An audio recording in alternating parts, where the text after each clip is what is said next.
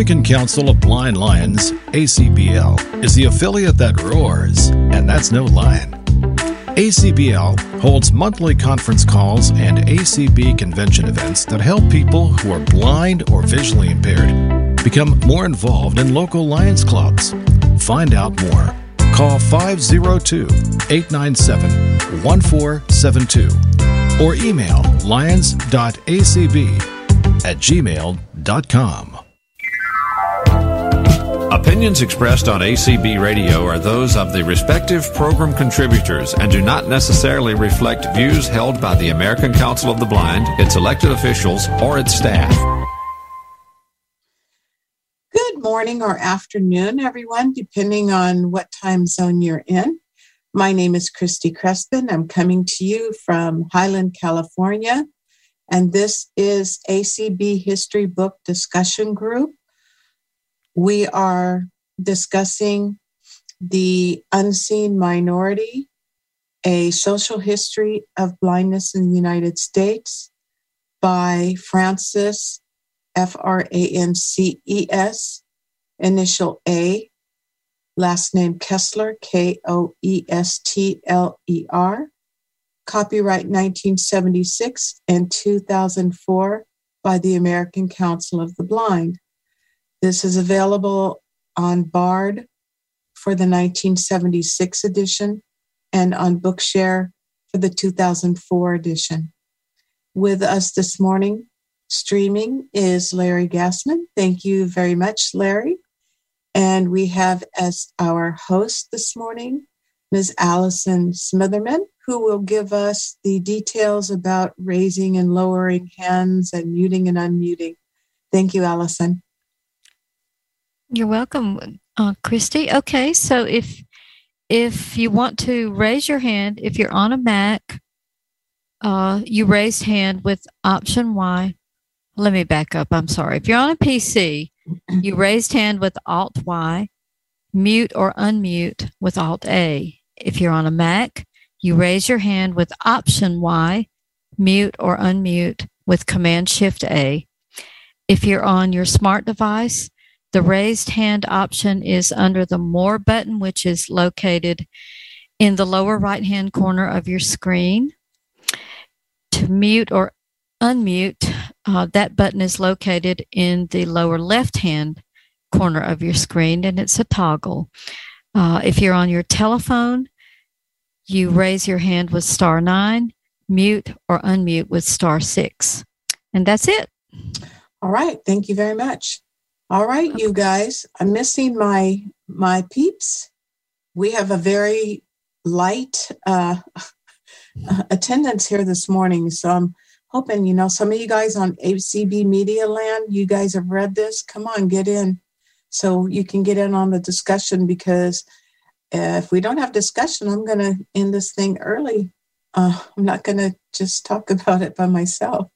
So, I guess what I'd like to do is start out by having people talk about what you've read so far from the beginning up to chapter 8, which I will then include in the next section. So is there anyone who would like to talk about what you've read up through chapter 7?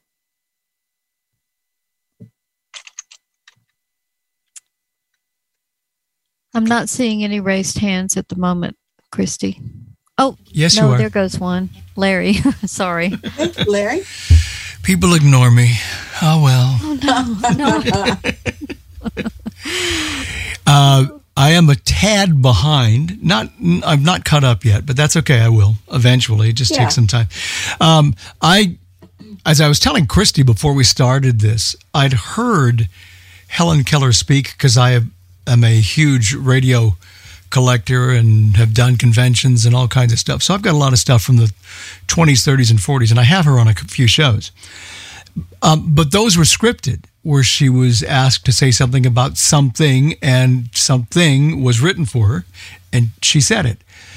Or I don't know what she would have done in that case. Maybe somebody was spelling what she was supposed to say into her hand?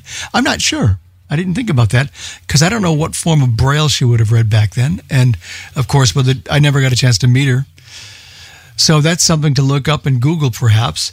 But I didn't know all of the intricacies of who she was much or how she reacted to various things like being blind and dealing with sighted people and all the other stuff that we deal with as a normal reaction to the world that we live in. And so I was fascinated to read this book because it talked a lot about how she reacted to things, what she thought of talking books, for instance, her attitude towards Braille, etc. Things that we never would have heard just by watching her and listening to her in terms of public. This is something that was behind the scenes that we got access to because we happened to read this particular book. So I was fascinated by all of that. And I'm much more fascinated by this book than I was, for instance, the first chapter or two. It took a little while for me to warm up to them and to get acclimated to what the ideas were regarding this book, but it's much easier to read now, and I'm enjoying it. I just have to stop reading it right before I go to bed because I fall asleep. Well, I started reading, and I all of a sudden, because I kind of did that too a little bit, and I was in chapter 13, and I'm like, wait, I don't even remember. I don't think I was asleep. I think I was just so fascinated by everything that was being written. I found it so interesting that the relationship between Helen Keller and Robert Irwin and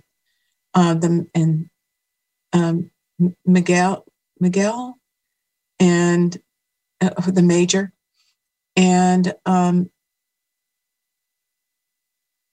that although Annie Sullivan got married, she even had her own fundraising team without even knowing it. Yeah. Amazing. Yeah. But Annie Sullivan got married, and I guess her husband left her. And not much was said of that, but that's kind of sad. So really, basically all their lives, they basically had each other.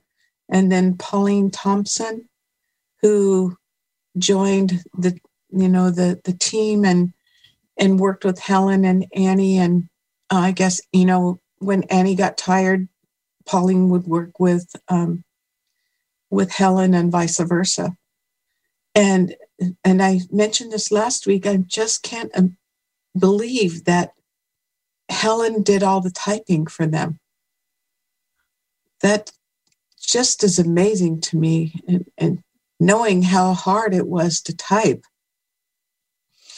I had a big honkin' 1913 typewriter from my grandmother. And it was old. I got mad at my sister. I picked it up. I was going to throw it at her. But, the typing was different. The ribbon, the whole, how long did it take to type a letter? Now we think about how hard it is for us to do things now, and we get frustrated with electronics. I was just doing Schwann shopping, and I hope it took, because I think I submitted my order. I hope I did.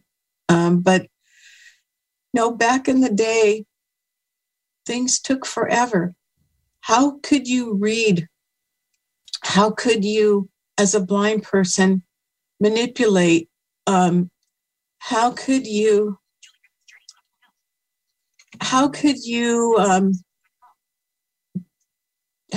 figure out what? How could you figure out what? My phone is talking to me. Speaking of electronics, how could you figure out what is what you could do as a blind person? And then we had movers and shakers again, and that people are not mentioned, from people of vision, but some of the people in the American Foundation for the Blind who started it, or in the American Workers for the American Association of Workers for the Blind.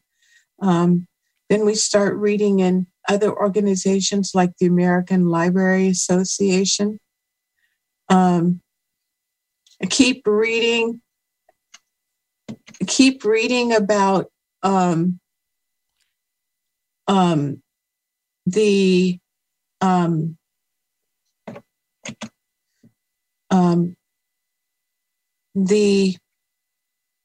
everything keeps talking to me. I keep reading about how strong-willed some of these blind folks were, and how I guess they just mention a lot in the book about how the other people, the sighted folks, were really surprised that blind folks were kind of not on the same page all the time. You know, just because we're blind doesn't mean we are interested in the same kinds of things, or that we, you know, approach life in the same way. So I thought that was a pretty telling part of the history of this book. Christy, tell me if you think that there's something to this, or maybe I've taken a left turn and have run into a wall too many times.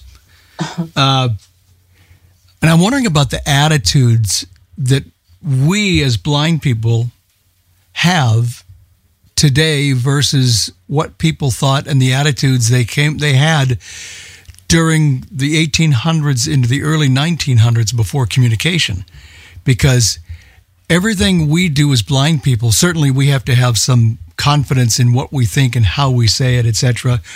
But it's conveyed through Zoom now and other forms of communication. So there's instantaneous communication with other people who say, yes, I agree with that, or are you kidding, you idiot? Versus stuff from the 1800s where you have to have an opinion, but you do not have instant communication unless the blind person that you're talking to is right with you. But generally they weren't. They were across the United States or in another state. So you had to form your opinions and your thoughts and stay by them, and then get reactions from them, which could take anywhere from days to weeks. Versus now, to months. Yeah. Especially like if you were, traveling through covered wagons, you might not see another person, let alone a blind person, for months. Yeah. So there's a difference in terms of how you communicate and how you believe in certain things and the way they're expressed versus then versus now. It's totally different. I could change my mind probably 10 times today, based on stuff I hear on calls and the people I talk to, etc., because it's instantaneous. Yes. Does anyone want to join in on this discussion? I see we've gotten a couple more people coming in. A couple of phone numbers that I don't know who you are. No one's raising their hands right now. Come on, guys. Be bold. So, what I was figuring out from reading People of Vision and then kind of thinking about this book is that, you are your own self-made person. And so if you did something, if you were blind and you did something, I'm thinking about, well, that's going into the next chapter, but I'm thinking about if you lived on a farm and you participated as a blind girl or boy or man or woman in farm chores. You did it because you could, or you didn't do it because they wouldn't let you. I know some blind people that they do things that I think to myself, how are they doing that? I couldn't do that. And I'm blind and I'm gutsy. So if I think that as a blind person, and and especially back in that day, how did they get by with, like I said, if they were doing chores? I can't remember who it was that they mentioned was on a farm that was doing the chores along with his siblings. It was a guy. And then I think about people who maybe they're doing, how did they get into doing things like caning or making brooms or doing those blind industries kinds of things? How did some of those, as we'll read pretty soon, talk about pretty soon, how did some of those people determine what they were going to read, how they were going to read, if they were going to read? I think it's the same thing that happens today in terms of what a blind person decides he or she is going to do as a livelihood. It's the people that surround them and communicate with them. It's the information that they get from other people. And if you're living on a farm, for instance, where you're isolated probably from a lot of people, or at least more so than we are today, you pick up on each other's habits. And when somebody says, hey, I need the milk, the cow's milked, you might say at first, how do I do that? And they show you, or they show you a way that might work for you, and then maybe you amplify that so that you figure out a way that will work for you. Or I need you to collect the eggs from the chickens. I mean, I'm not sure that I would know how to do that because I never lived on a farm, but I'll bet you somebody who was blind who lived on a farm will have figured it out a long time ago. And so you adapt. You adapt to your surroundings. Absolutely you do. Yeah. Because you have to. After a few broken eggs and pecked fingers. Yep, exactly. But you do it. But you got to start somewhere. And so do we have any hands up? I don't see any. Livy, I'm picking on you. Did you get to read the book from chapter 1 through chapter 7? Livy, you're muted. You can unmute.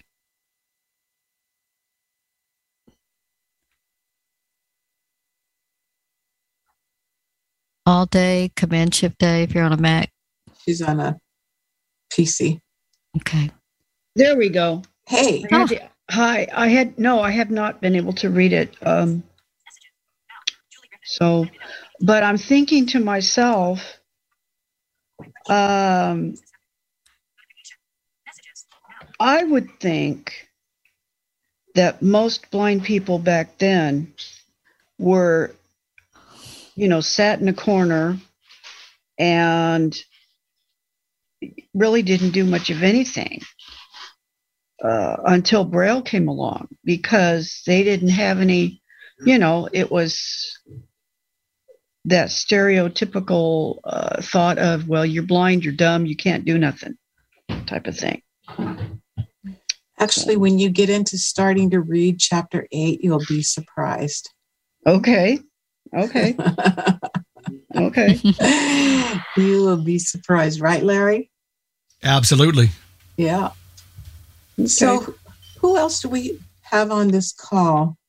We have a raised hand. All right. Christy, area code 505 ending in 638. Okay. You can unmute.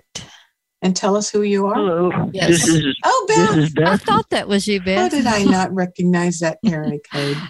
Oh, that's Allison. Hi, Allison. Oh, Yep. hi. Also, I was going to say, back in the days, a lot of people thought my parents were mean because there was some other blind children that they didn't let them do chores or anything. And, my parents were like, well, for me and my sister, now she was a high partial, but or is a high partial, but they're like, well, they have to learn just as much as anyone else. We're not going to live forever. So we had that encouragement, or that,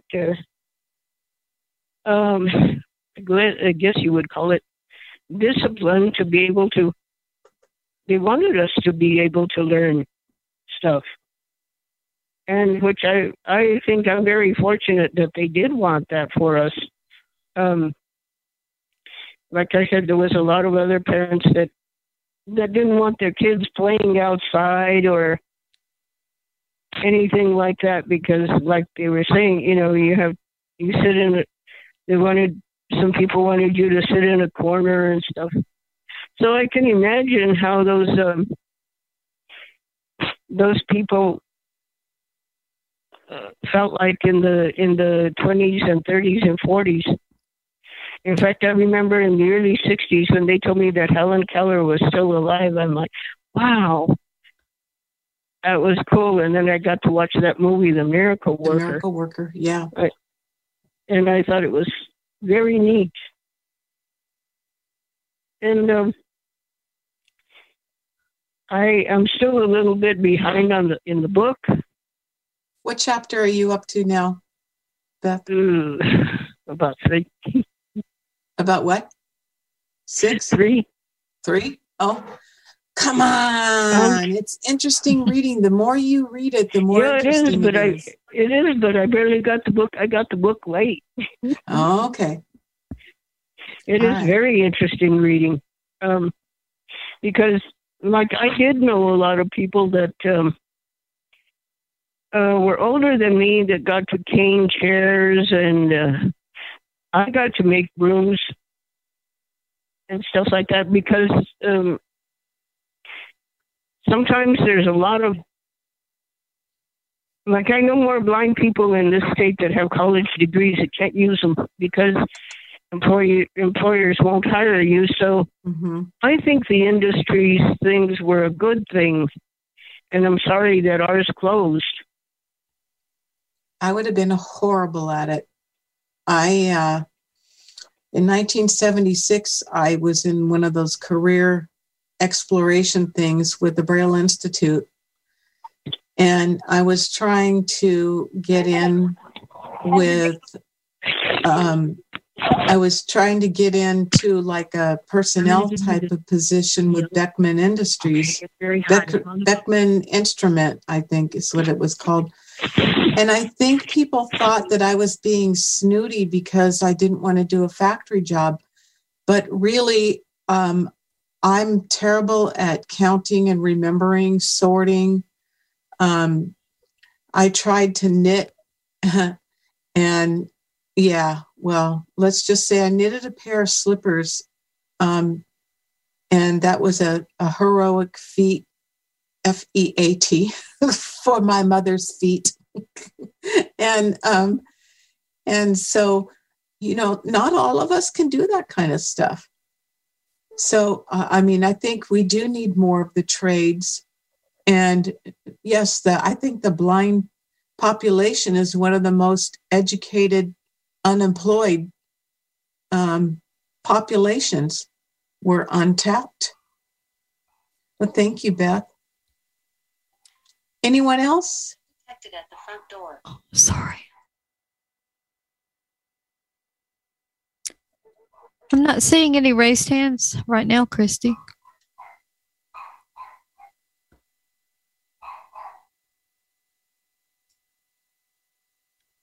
Who's 330? 157 at the end. Oh. Who are you?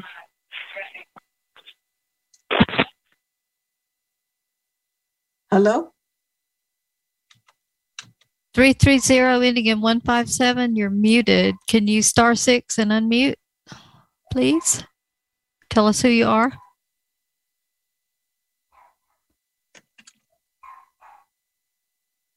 I hear somebody unmuted.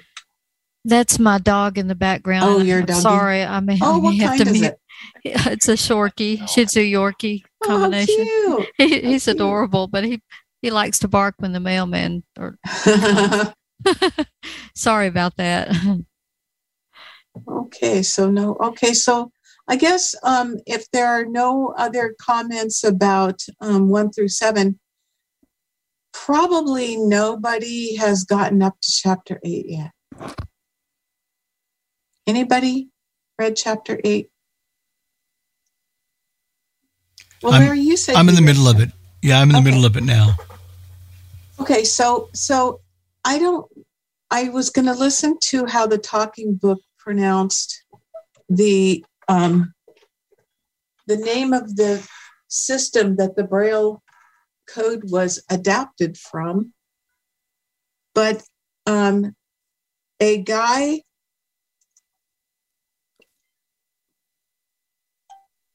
okay, so now my Braille sense is doing something interesting. Okay, so a guy named Barbier, Barbier, invented a military code where the soldiers could communicate at night, and they could, and they called it night writing, and it was a system of raised dots the fingers could interpret without the need for using a light.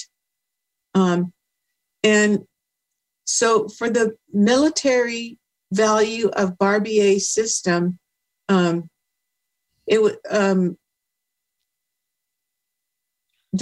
used dots. So this was the first time dots were used rather than tracings of writings. And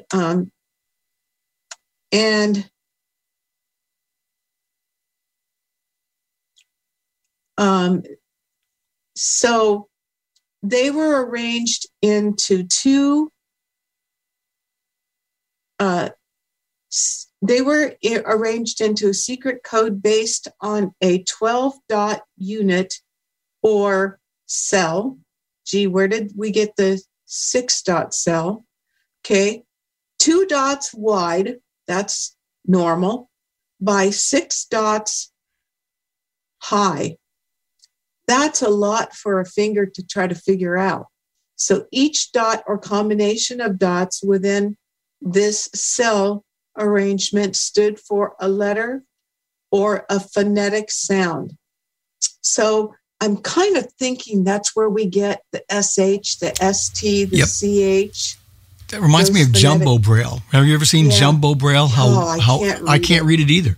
Mm-mm. And I've got big hands, and I have to really stretch in order to read. And it's slow for me because I have to look at every part of the cell. Yeah, it is very cumbersome. Yeah.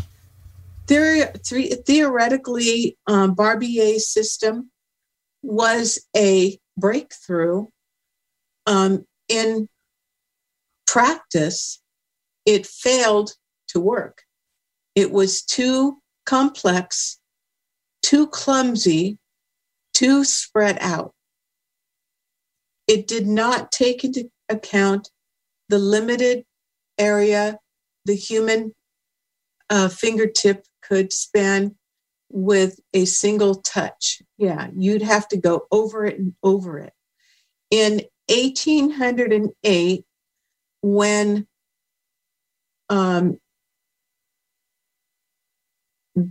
I'm going to spell this. I'm not sure if it's Encrature, Nocturne, Encriture. I'm not a French person. I want to make everything Spanish. That Encrature Nocturne. Do you know how to say that? Anybody French? Nope. Was presented to the French Academy of Sciences.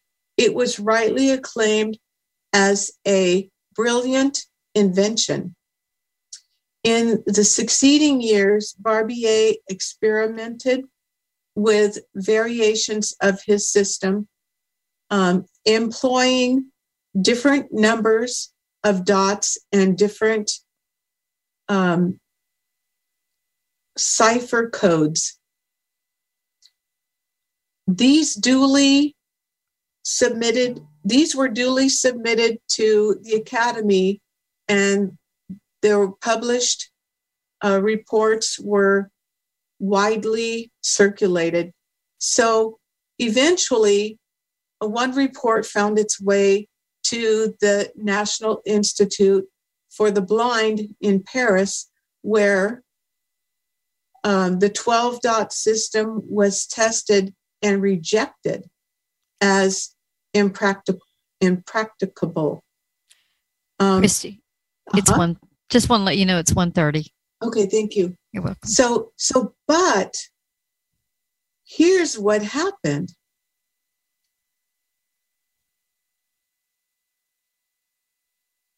One thoughtful and active member of the student body perceived that dot writing did have possibilities. And we all know who that was. The student was Louis Braille, who was only 11 years old and newly enrolled at this school when Barbier's invention was tried out in 1820. So, but 9 years later, Louis Braille achieved a breakthrough by finding a way to overcome the two fundamental flaws in Barbier's system. First, he cut the number of dots in half so that a fingertip could encompass the entire cell unit of 6 dots in one impression. He then devised a new code alphabet rather than phonetic, employing combinations of these 6 dots.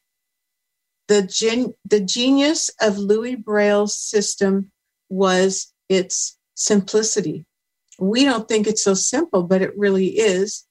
He arranged his dot cell into 2 parallel columns, 3 dots high. Starting with the letter A, he used the single dot in the cell's user upper left hand corner. For the next letter, B, he added the dot directly underneath. To denote the letter C, he used a dot and its corresponding dot in the upper right corner. And for identification purposes in teaching the system, he numbered his dots 1, 4. So that's how we started learning 2, 5, which is, and 3, 6. So basically that's how we look at this. The first 10 letters of the alphabet, as we know, from A through J, employed only the dots in the upper 2 rows of the cells, of the cell. Braille then made the next 10 letters by adding the bottom left corner dot 3 to each of his first 10 letters. So we have K through T. Now he needed 5 combinations, and it has parentheses. The French alphabet, which at that time omitted the letter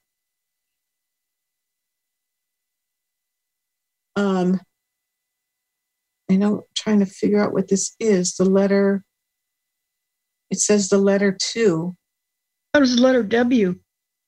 But it on the Bookshare, it says 2. But yeah, so everything else matches, but the letter W. So it only had 25 letters. So if you think about that, I always wondered, why was W so different?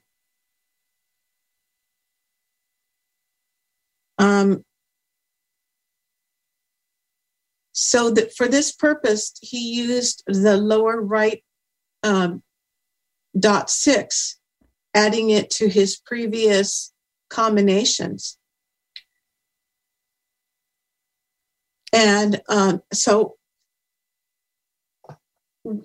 we find out in chapter 8 and corresponding chapters that Louis Braille's invention didn't even get to the United States for a long time. And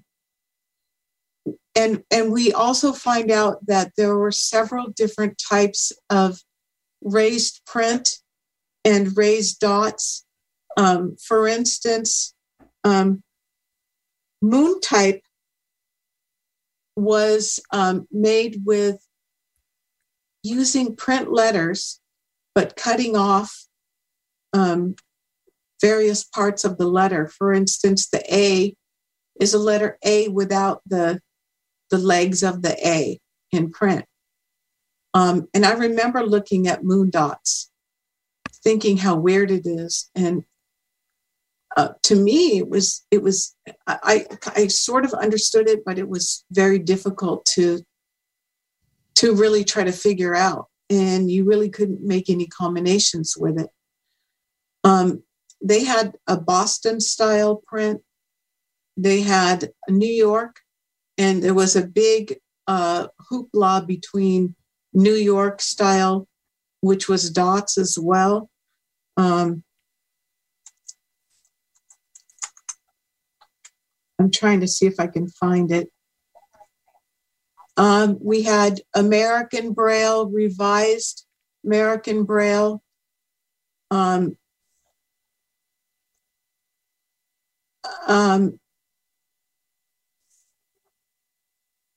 So one speaker said during a convention, if anyone invents a new system of printing for the blind, shoot him on the spot.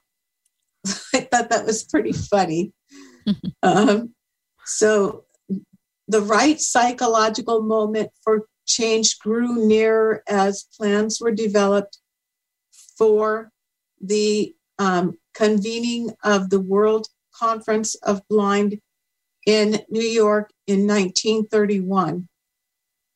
In an atmosphere of international cooperation and with the way already paved by the agreement on Braille music, which this was interesting to me. Braille music became basically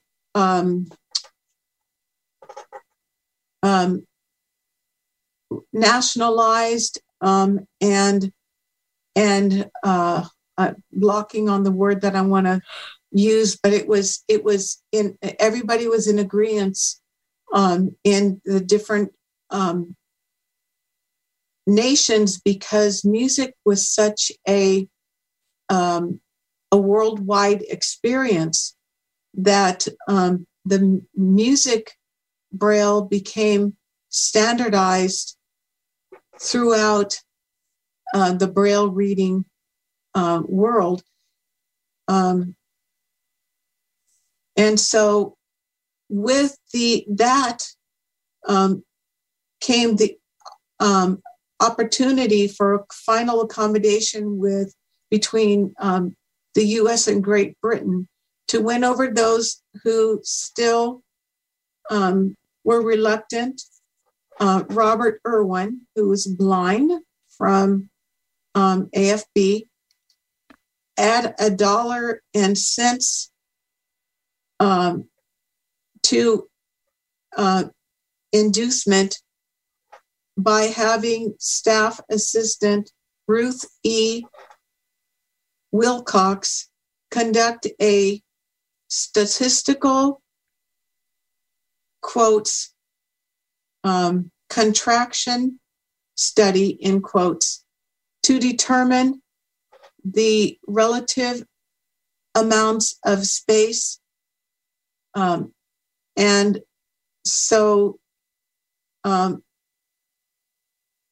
they covered the expense required by British and American grades, to study them. And the study demonstrated that grade 2 occupied from 12 to 14% less space than grade 1.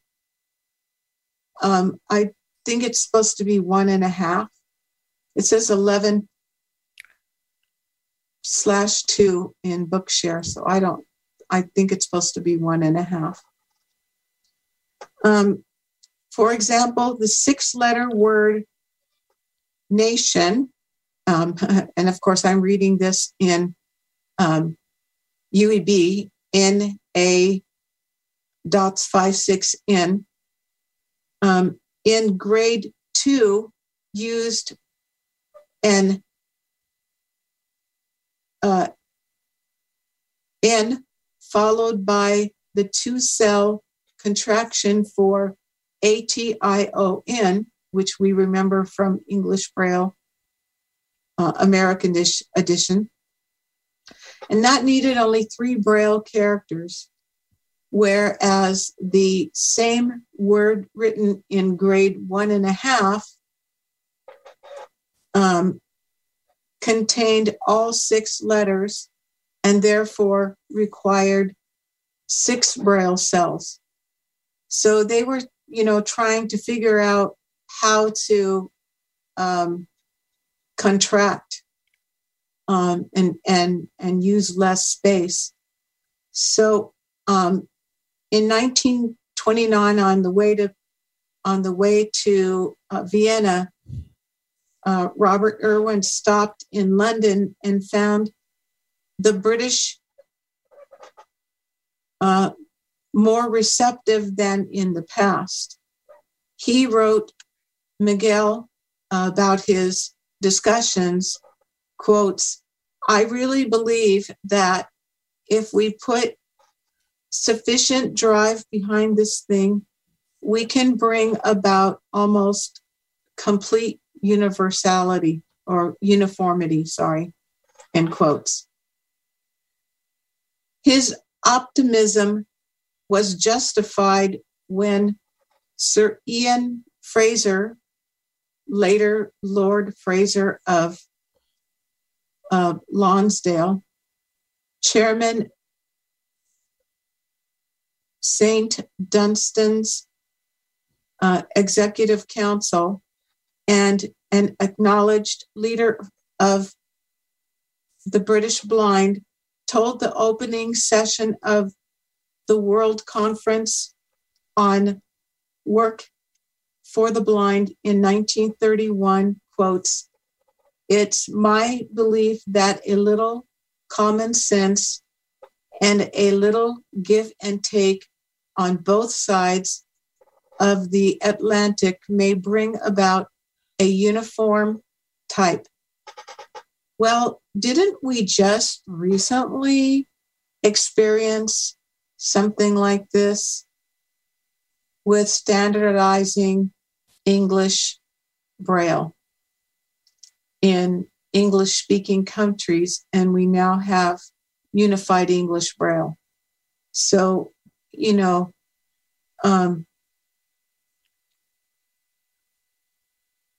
September 1932, the Outlook triumphantly headlined, the Outlook is a magazine, triumphantly outlined an article, "Uniform Braille for the English-Speaking World Achieved." Well, obviously it wasn't, because we were still working on it. But the compromise, that version that they offered, was called Standard English Braille, and it was immediately adopted for all adult literature.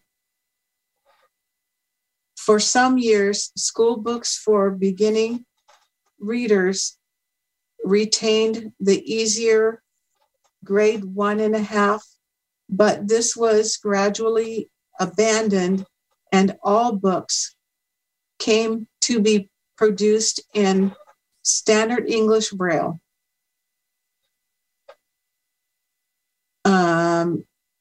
So does anybody have any comments on this? Any surprises? Only that even today, it takes a long time to get some things accomplished. Yeah. You know, how long did it take for us to, when BANA began, and they talked about how BANA was formed, and, you know, how many years did it take for us to do this latest reform? I know the last reform that I saw was 1992, and and some of the changes were kind of sneaky, because some of the Braille was written differently, like I noticed in Duxbury. I wanted to see why they put the 456 in front of the dots 3-4 to make the slash. And so I put it in my, I don't remember if it was a Braille and Speak or whatever it was. I put it in some of my Braille reading devices, and they didn't read it the way it you know, was supposed to be read. Yet in Duxbury, these things were already happening. And so I believe that the last edition, and somebody correct me if I'm wrong, but I think it was like 1970, and then 1992, and then 2016 is when we started using UEB, and we've got people fighting tooth and nail not to change. But I'll tell you, having adopted UEB, I like it so much better, and it makes so much more sense. And I think it helps people with their spelling. I've read some really bad Braille. So have I. Where people, and bad typing. And run on sentences. Right. Long but run not on only sentences. that, but run on words. Yeah. Because people don't realize that those couplets were in print really separated. So I see people writing into the in print, and it's one word. They may be writing Braille, and it doesn't translate. So, in chapter 8, it talks about the finger reading, and that's what they call what we do is finger reading, which I had not really heard that term. I've heard Braille readers, but I haven't heard finger reading. Christy, we have a raised hand. Okay. Okay, Yay. Beth. Okay, Beth, you can unmute. Hello. I don't really care for UEB. I don't. I've seen it, and I just. If you get a chance, at least take a course in it so that you understand what it is and why they did it. And when I've seen it, and that makes me only resent sighted people more. Well, yeah, I think they ruin everything for us. I think it helps us to be more on a level playing field. And if you're a professional and you're writing, it really is nice to be able to see when people are bolding things, when people are italicizing or underlining, and not wonder what that is, if it's an underline or italicis or a or bold. Oh yeah. I think I hate computer braille, and I don't understand it. And I don't like it either.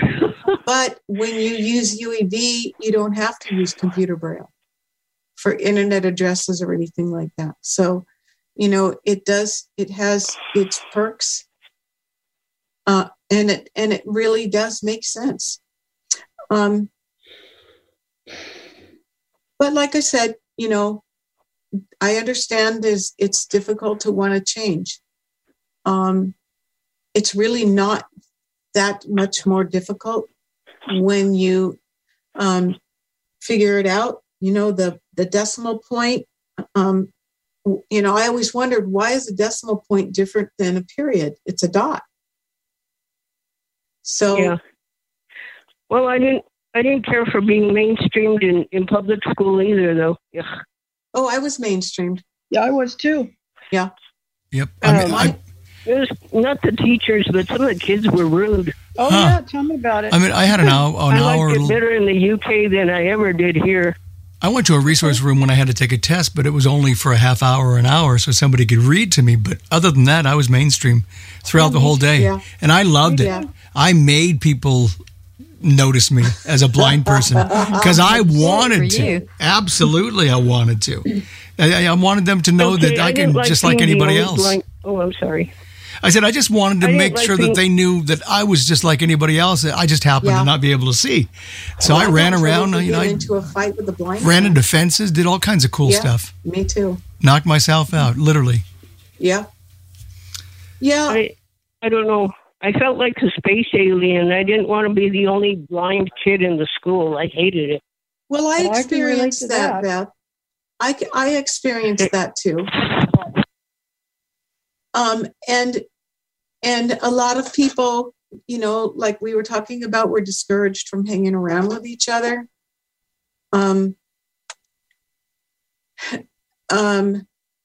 I was told that if I didn't behave myself, my parents were going to send me to Berkeley School for the Blind. Oh gosh.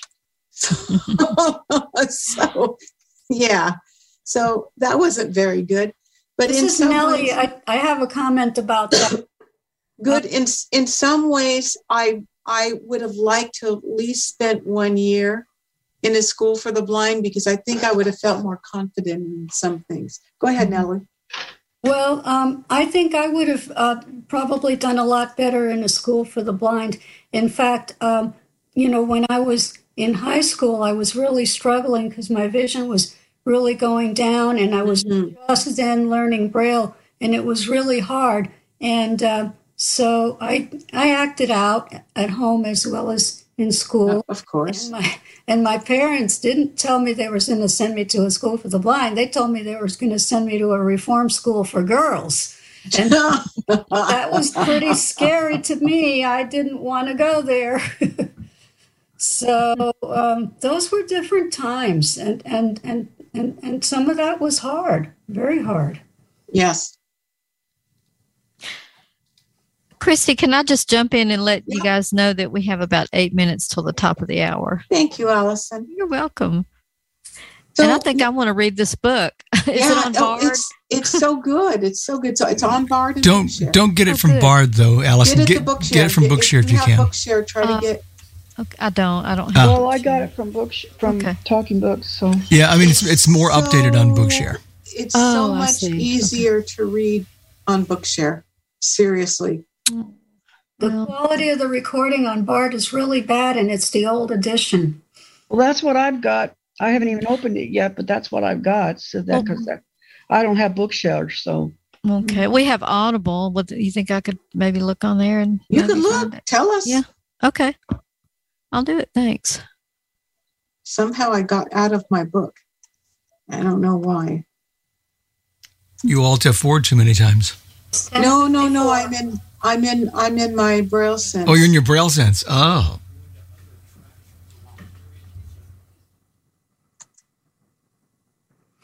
Yeah, the mysteries of the Braille Sense. I was troubling Christy with that yesterday. Oh, I just found it. I just opened it again. Oh, good.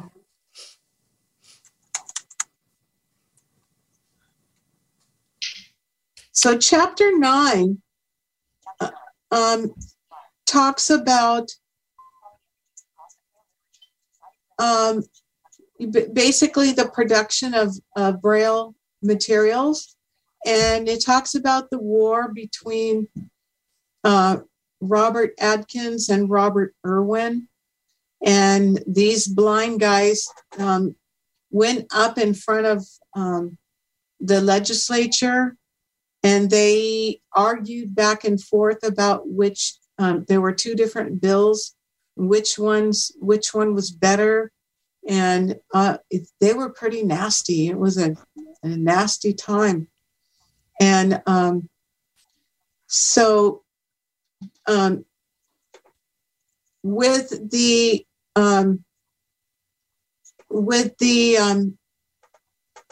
argument,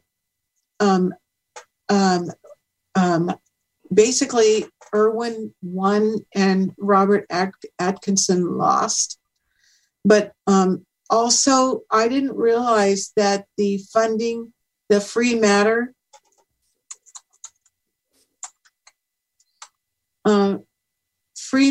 was instituted pretty early and for books, and then they added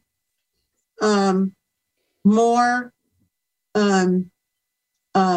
I guess they added more entities, and so the free matter just got better and better. But it basically started out because of how heavy the books were, how expensive they were.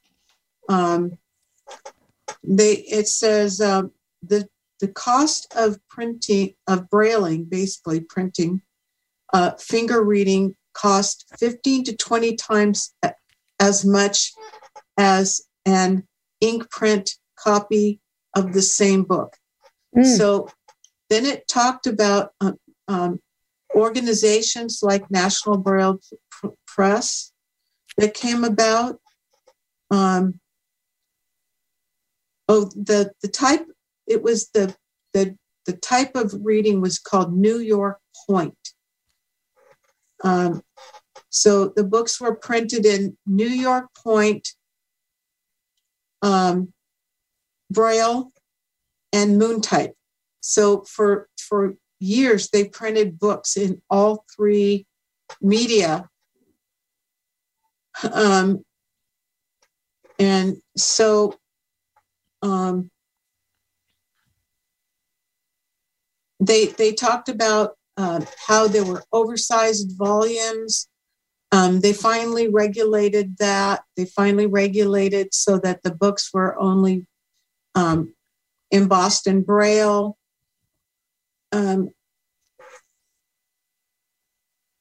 They talked about the war between American Foundation for the Blind, American Printing House for the Blind, and the Braille Institute. So, yeah, we Californians made history, as well as they had some offices in the Library of American Foundation for the Blind that actually ended up with donations, making its own studio. And you guys remember how talked about recorded in the studios of the American Foundation for the Blind. Yeah. So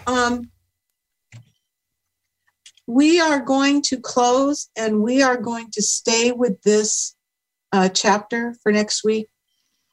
And hopefully we'll get more readers and people to call in. Allison, thank you so much. And Larry, thank you so very much for streaming. And we'll see you all next week. Thank you, Christy. Thanks, Christy. Bye, everybody. Bye-bye. Bye.